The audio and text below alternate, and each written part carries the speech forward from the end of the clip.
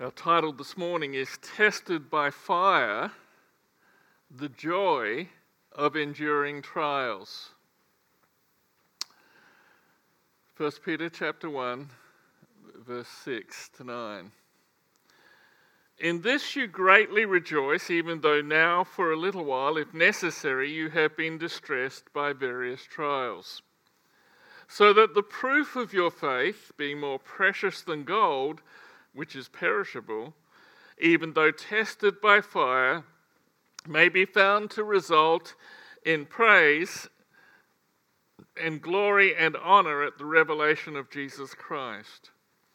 And though you have not seen him, you love him.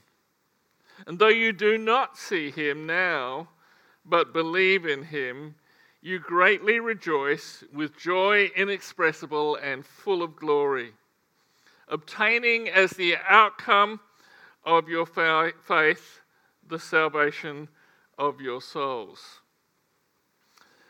I was listening to the radio. I had the radio on in the car as I came down this morning, and the treasurer, the Australian treasurer, Jim Chalmers, was talking about political life, and he used a little phrase that caught my attention. He said that, speaking of spending hours away from family and children, early hours at airports to get to Parliament, and he said, unless you have the pilot light of purpose, you wouldn't be staying in this job.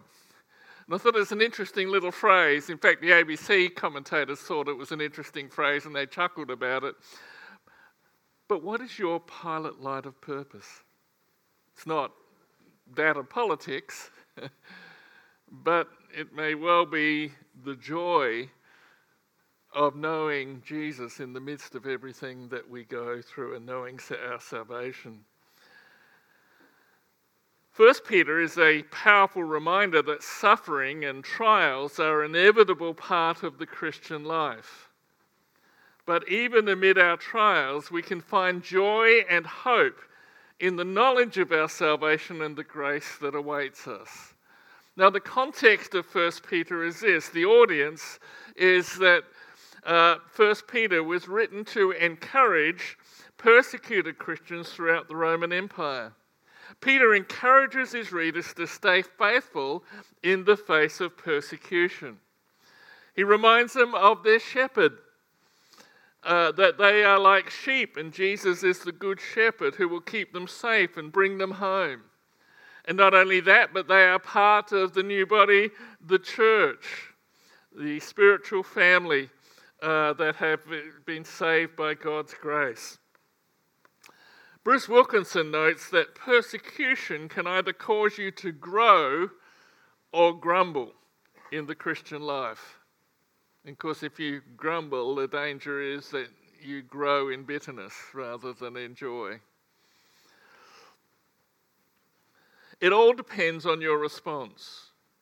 In writing to Jewish believers struggling amid persecution, Peter reminds them of their roots. And if we go back to verse 3 to 5, in verse 3 he says, "Blessed be the God and Father of our Lord Jesus Christ, who according to his great mercy has caused us to be born again to a living hope through the resurrection of Jesus Christ from the dead, to obtain an inheritance which is imperishable and undefiled and will not fade away, reserved in heaven for you, who are protected by the power of God through faith for a salvation ready to be revealed in the last time.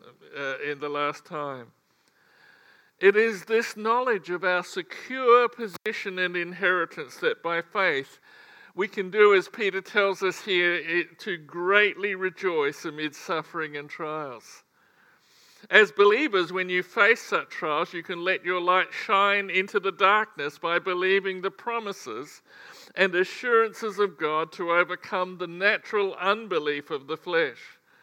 That's why the Apostle Paul can say to the believers in Philippi, in Philippians 2:14-16, do all things without grumbling or disputing, so that you will prove yourselves to be blameless and innocent children of God, above reproach, in the midst of a crooked and perverse generation, among whom you appear as lights in the world, holding fast the word of life, so that in the day of Christ I will have reason to glory, because I did not run in vain nor toil in vain. So he says, Peter tells us that these people, though they are suffering, are greatly rejoicing. And we are, by implication, to learn to greatly rejoice. In this, verse 6 starts, you greatly rejoice. And the word here is a special one that's only really used here and also in Matthew 5 as well, agaliao. It's not your normal word for joy, which is rejoice, which is kairo. It means to be exceedingly glad or exuberantly jubilant. Sounds like being over the top, doesn't it? But that's what he's talking about, the nature of faith in the living hope that they have. As John MacArthur says, this kind of joy is not based in changing temporal circumstances, but is used of joy that comes from the unchanging eternal relationship with God. Jesus used it in Matthew 5:12, in addition to the more ordinary word for rejoice, kairo. With that usage, he intensified the meaning of his command to his disciples when he said in Matthew 5:12, rejoice and be glad, and the King James Version has exceeding glad, for your reward in heaven is great. For in the same way they persecuted the prophets who were before you. You see, with the right perspectives, trials should not diminish the Christian's joy. In fact, they may well increase it, as we're going to learn as we come through. They were afflicted by trials. In this you greatly rejoice, even though now, for a little while, if necessary, you have been distressed by various trials. In this refers to verses 3-5, which we read before, which detailed the first great truth that Christians' joy, namely their protected eternal inheritance. That's the source of your joy, knowing that you are secure in Christ. As John Piper says, our joy is based on the happiness of our future with God and the certainty that we will make it there. Christian joy is almost synonymous with Christian hope. That's why Peter says in verse 3 that we were born again into a living hope. Then verses 4 and 5 describe the content of that hope. And then verse 6 begins, in this you rejoice. In this you have living, vital, life-changing hope. Our hope is our joy. In 2 Timothy 3:2, Paul tells Timothy, indeed, all who desire to live godly in Christ Jesus will be persecuted. And Peter notes for us several things about trials. The first is that trials bring distress. The Greek word lupeo, translated distressed. This was no mid-air turbulence that rattles your plates and spills a drop of airline coffee on the tray. This was distressing, more like the plane is about to go down. That kind of trouble, distressing trouble. Their lives, their livelihoods are under threat. Peter knew this grief or distress well. He uses the same word. The same word is recorded in John 21:17. He said to him the third time, Simon, son of John, do you love me? And it says Peter was grieved. He was distressed because he said to him the third time, do you love me? And he said to him, Lord, you know all things. You know that I love you. And Jesus said to him, tend my sheep. You see, Peter had let the Lord down. And really at the root of his thinking was, how can the Lord ever forgive me? And Jesus in his tenderness reaches out and gets Peter to acknowledge as far as he could, honestly. And it grieves Peter that Jesus has had to ask him the third time. David Roper notes that Christian faith isn't about stoicism. It's acceptable for Christians to feel sorrowful and express their emotions when facing suffering. You know, one of the great traps I've observed in Christian life is that there is a dichotomy between tears and joy. And some Christians want to put on the face appearance that they're always on top, that they're never going under the waves. But do you know the beautiful thing that Peter had learned? Was that even when he was sinking, Jesus was there to lift him out of the storm. And we'll touch on that a little bit further on.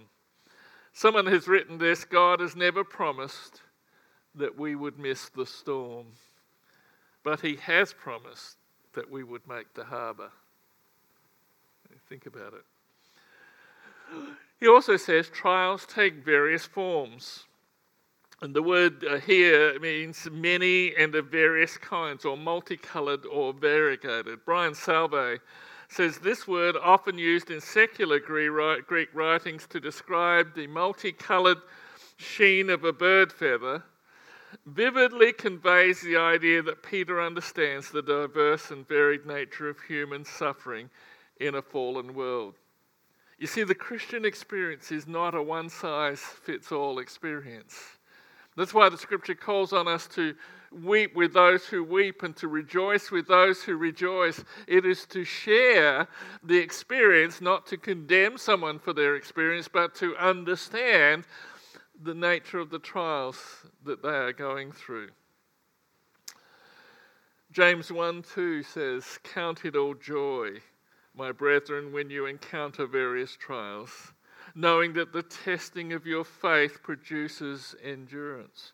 You know, when we deal with these joy passages, I've noted that even in courses and things, I've had people say, well, but I can't be joyous about that. Well, we can if we get the perspective and get our eyes on the Lord Jesus and know that he's with us in the storm and that he's going to bring us through.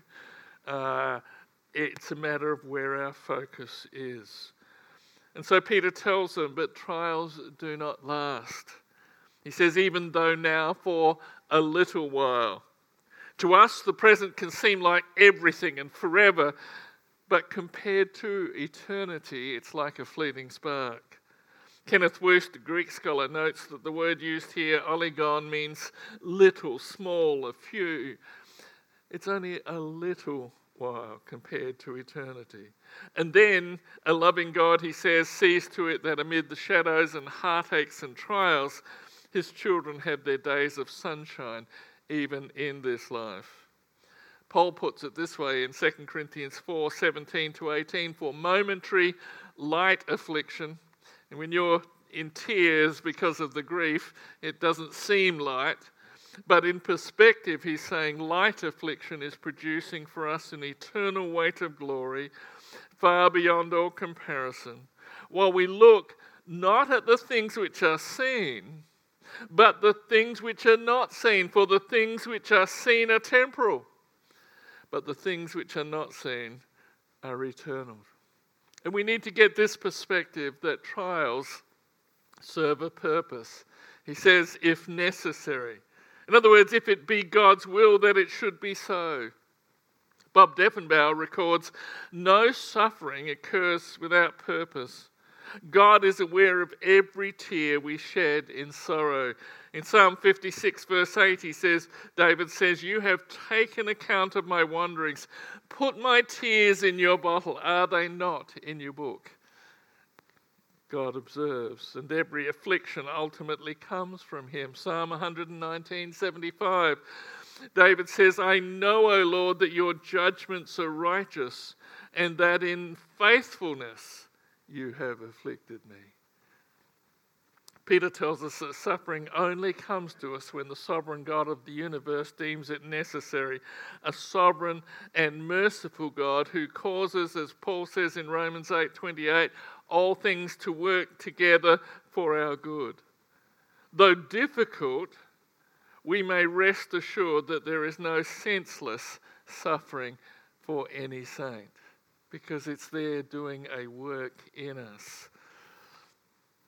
And so Peter says we are tested by fire, verse 7, so that the proof of your faith, being more precious than gold, which is perishable even though tested by fire, may be found to result in praise and glory and honour at the revelation of Jesus Christ.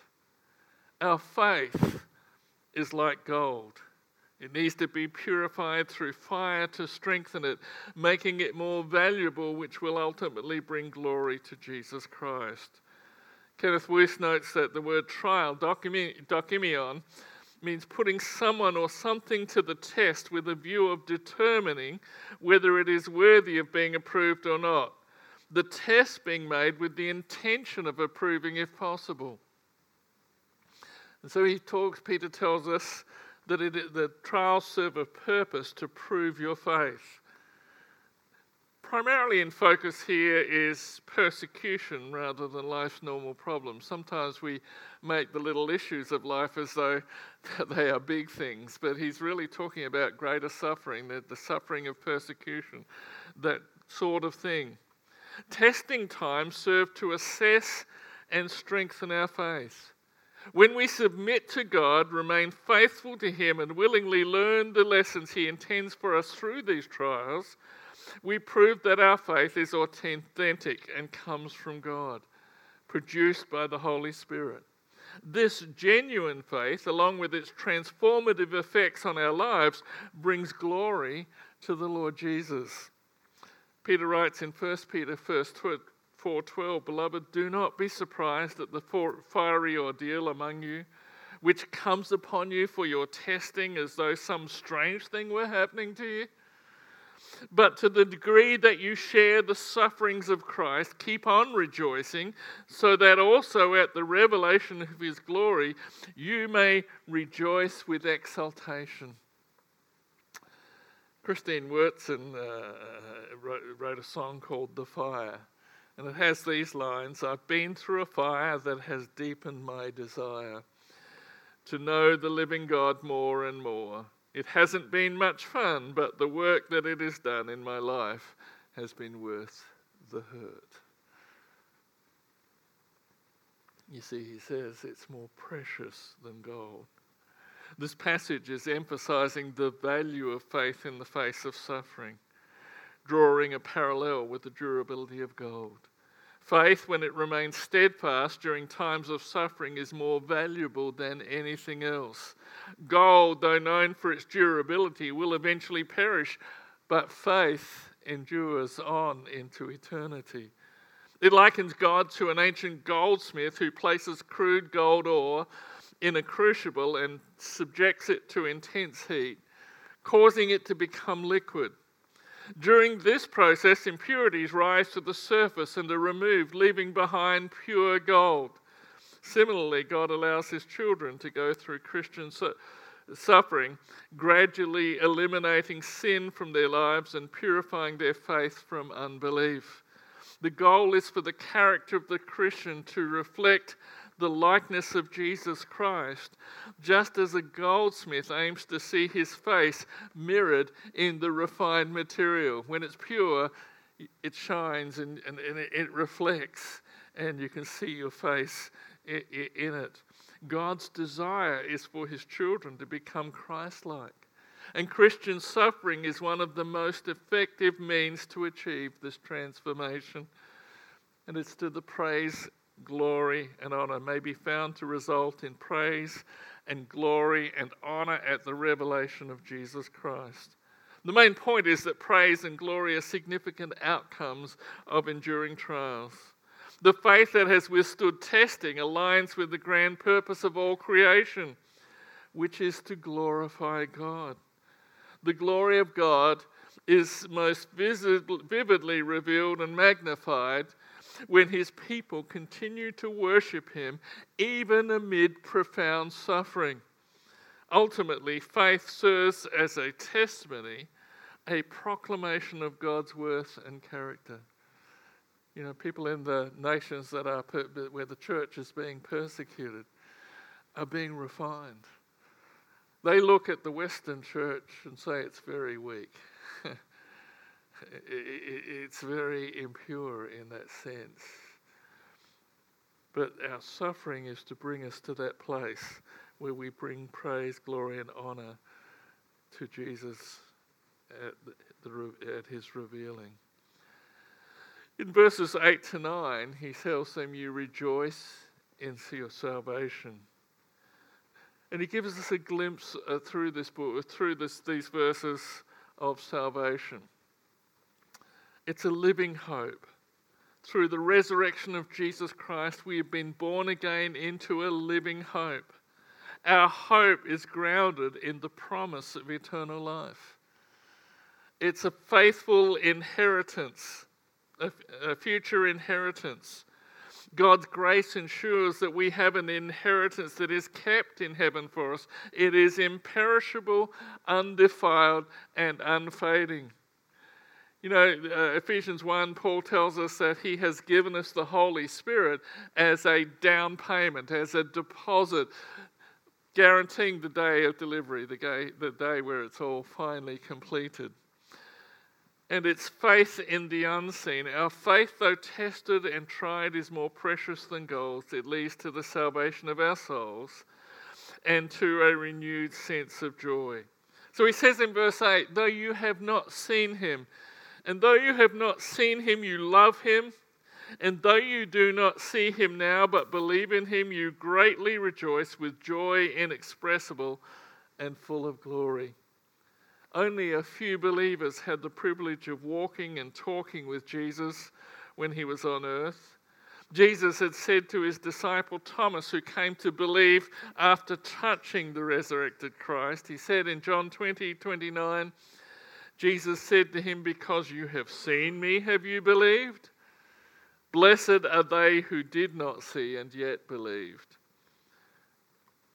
As Kenneth Wuest points out, the Christians to whom Peter was writing were not personal disciples of Jesus, but converts of the apostles. They had not seen the Lord Jesus on earth during his incarnate residence here, either while in his humiliation or at the time of his post-resurrection ministry. And as we were reminded, and I reminded you last week, and I think Colin brought it out in the communion talk as well, for we walk by faith, not by sight. He says of these people, you love him. Though you have not seen him, you love him. In the Greek, it's literally of whom not having had a glimpse. These saints loved the Lord Jesus even though they had never had a glimpse of him with their physical sense of sight. Jesus was no less real because they had not seen him. You see, to know him is to love him. To know him better, Kenneth Wuest says, is to love him better. The secret of an intimate, loving fellowship with the Lord Jesus, the secret of knowing him in an intimate way, is in the moment-by-moment control of the Holy Spirit over the life of the believer. Not only do they love him, but they believe in him. And though you do not see him now, but believe in him. Though not seeing Christ, they knew him by faith. Jesus had prayed in John 17:20, the high priestly prayer, I do not ask on behalf of these alone, but for those also who believe in me through their word. Unlike Peter and the other apostles, they didn't even have the memory of meeting Jesus personally to remember. They couldn't look back and remember his gentle and loving restoration like Peter could, to bolster their faith as they went through troubling trials. But they had seen him by faith and not by sight. And he says, you greatly rejoice. And there's that word, agaliao again, with joy inexpressible and full of glory. Exceedingly glad, exuberantly jubilant, joy inexpressible and unspeakable. And I remember when I was at the Grace Community Church Shepherds Conference, they had a chap, and I love the way Africans give their children names, particularly Christian Africans. And we had this classical guitarist play for us. He's one of the best that I've ever heard, and his name was Jubilant Sykes. Where do you think his mother got that name from? Right here, jubilant. Are you jubilant for the Lord? Because that's what he's calling us to. We have part of that glory now because of Christ's presence in our lives. But we also have a part of that heavenly glory in our anticipation. Are you anticipating the glory of seeing Jesus face to face? Think about it. R.A. Torrey says, true believers in Jesus Christ have inexpressible and glorious joy because they know that their sins are all forgiven. They are free from the most grinding and crushing of all forms of slavery, the slavery of sin. They are delivered from all fear. They know they will live forever. They know they are children of God. They are heirs of God and joint heirs with Jesus Christ. God gives them the Holy Spirit, and there is no other joy in the present life like the joy of the Holy Spirit. And so he says the outcome of your faith in verse 9. Obtaining as the outcome of your faith the salvation of your souls. David Guzik notes that the end or outcome of your faith is the return of Jesus and the ultimate salvation of your souls. Testing and trials are inevitable. On this side of the end of your faith, although we do not yet see the God we serve, we must endure through trials and face them with faith and joy. Let's have a look at it, the outcome. Obtaining could be translated presently receiving for yourselves. Believers can rejoice because they are receiving what was promised, namely salvation, the goal or culmination, the end of faith. We are guaranteed that we will receive the crowning fulfillment of our faith, full and complete salvation. At present, we have received only the title to it and its down payment. Trials give us a unique opportunity to experience our own salvation. In one sense, Christians now possess the result of their faith, a constant deliverance from the power of sin.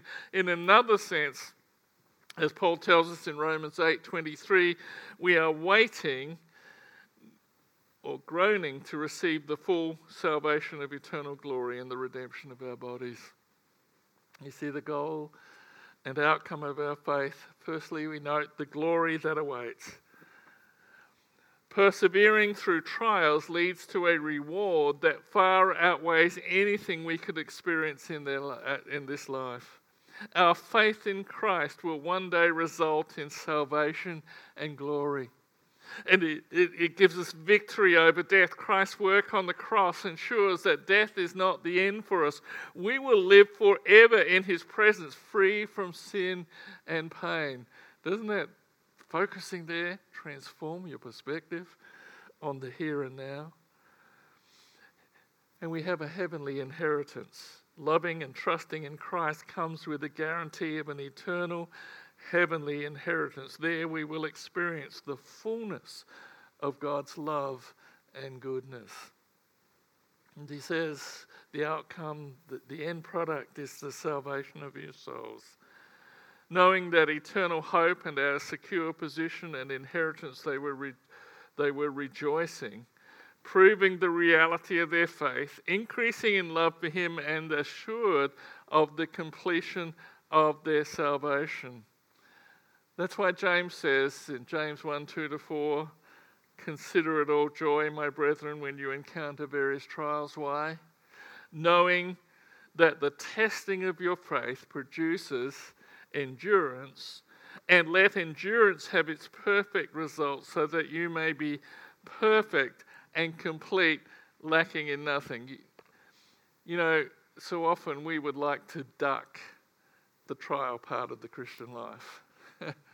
We'd like to avoid it. We'd like to put our head in the sand and let's not stand up and risk being. But the work he is doing through these trials is to produce us pure and complete, lacking in nothing.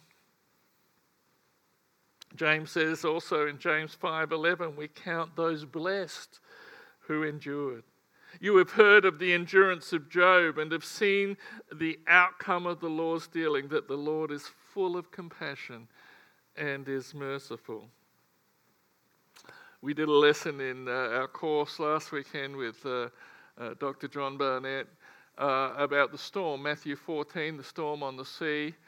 And if you know anything of that storm, what happens is that it's a very poignant time in Jesus' life, because John the Baptist has just been beheaded. He's heavy. He's fed the 5,000, and he sends the disciples off in a boat and goes up on the mountain. And the mountain is Mount Arbel, overlooking Galilee. And he goes up there and prays all night, but he goes up, he's not only praying, but he's watching them as they go out on the boat. They're supposed to be going up to Tabgha, but they get blown out to sea by a contrary wind. And he doesn't come to them until the fourth watch, by which time they are desperate and they think they see him coming, walking on the water, and they think it's a spirit or a ghost, and they cry out, and he comes to them. And Peter says, Lord, if it's you, tell me to come to you and walk on the water. And he does. And while he's got his eyes on Jesus, what's happening? He's walking on the water. He's rejoicing. But the moment he takes his eyes off Jesus and he sees the terrible waves, what does he do? He sinks. But what does Jesus do? He just puts his arm and lifts Peter up. The counter-side of that story that you may not, and I had never pieced this together, that he points out to us. Where does Jesus send the disciples after the resurrection to meet him? He says, go to the mountain in Galilee, which I arranged beforehand, and meet me there. Which mountain is it? It's Mount Arbel, where he had sat and watched the storm. What was the message out of that storm experience? Why did they worship him? Because he was with them. Do not fear, I am here. I am with you. It's literally I am. And so he sends them to the mountain where they had experienced the storm. And he tells them there the Great Commission. And what does he say? Lo, I am with you always to the end of the age. Jesus is with us in the trials. He knows, he's watching, just as he was watching Peter, he's watching from heaven. He also has the Holy Spirit within, who groans, as Paul tells us, with groanings too deep for understanding. God the Father, Son, and Holy Spirit are all engaged in our trials. So if you are not greatly rejoicing, it means one of two things. You either don't know Jesus, at least not very well, or you don't have your gaze steadfastly fixed on him. Like Peter, when he had his eyes fixed on Jesus, he could walk on water. But when he put his eyes on the troubled, stormy water, the moment he lowered his gaze, he began to sink. But Jesus was there to pick him up. You see, endurance and joy in suffering tell us three things. Enduring through suffering provides an opportunity to mature our faith.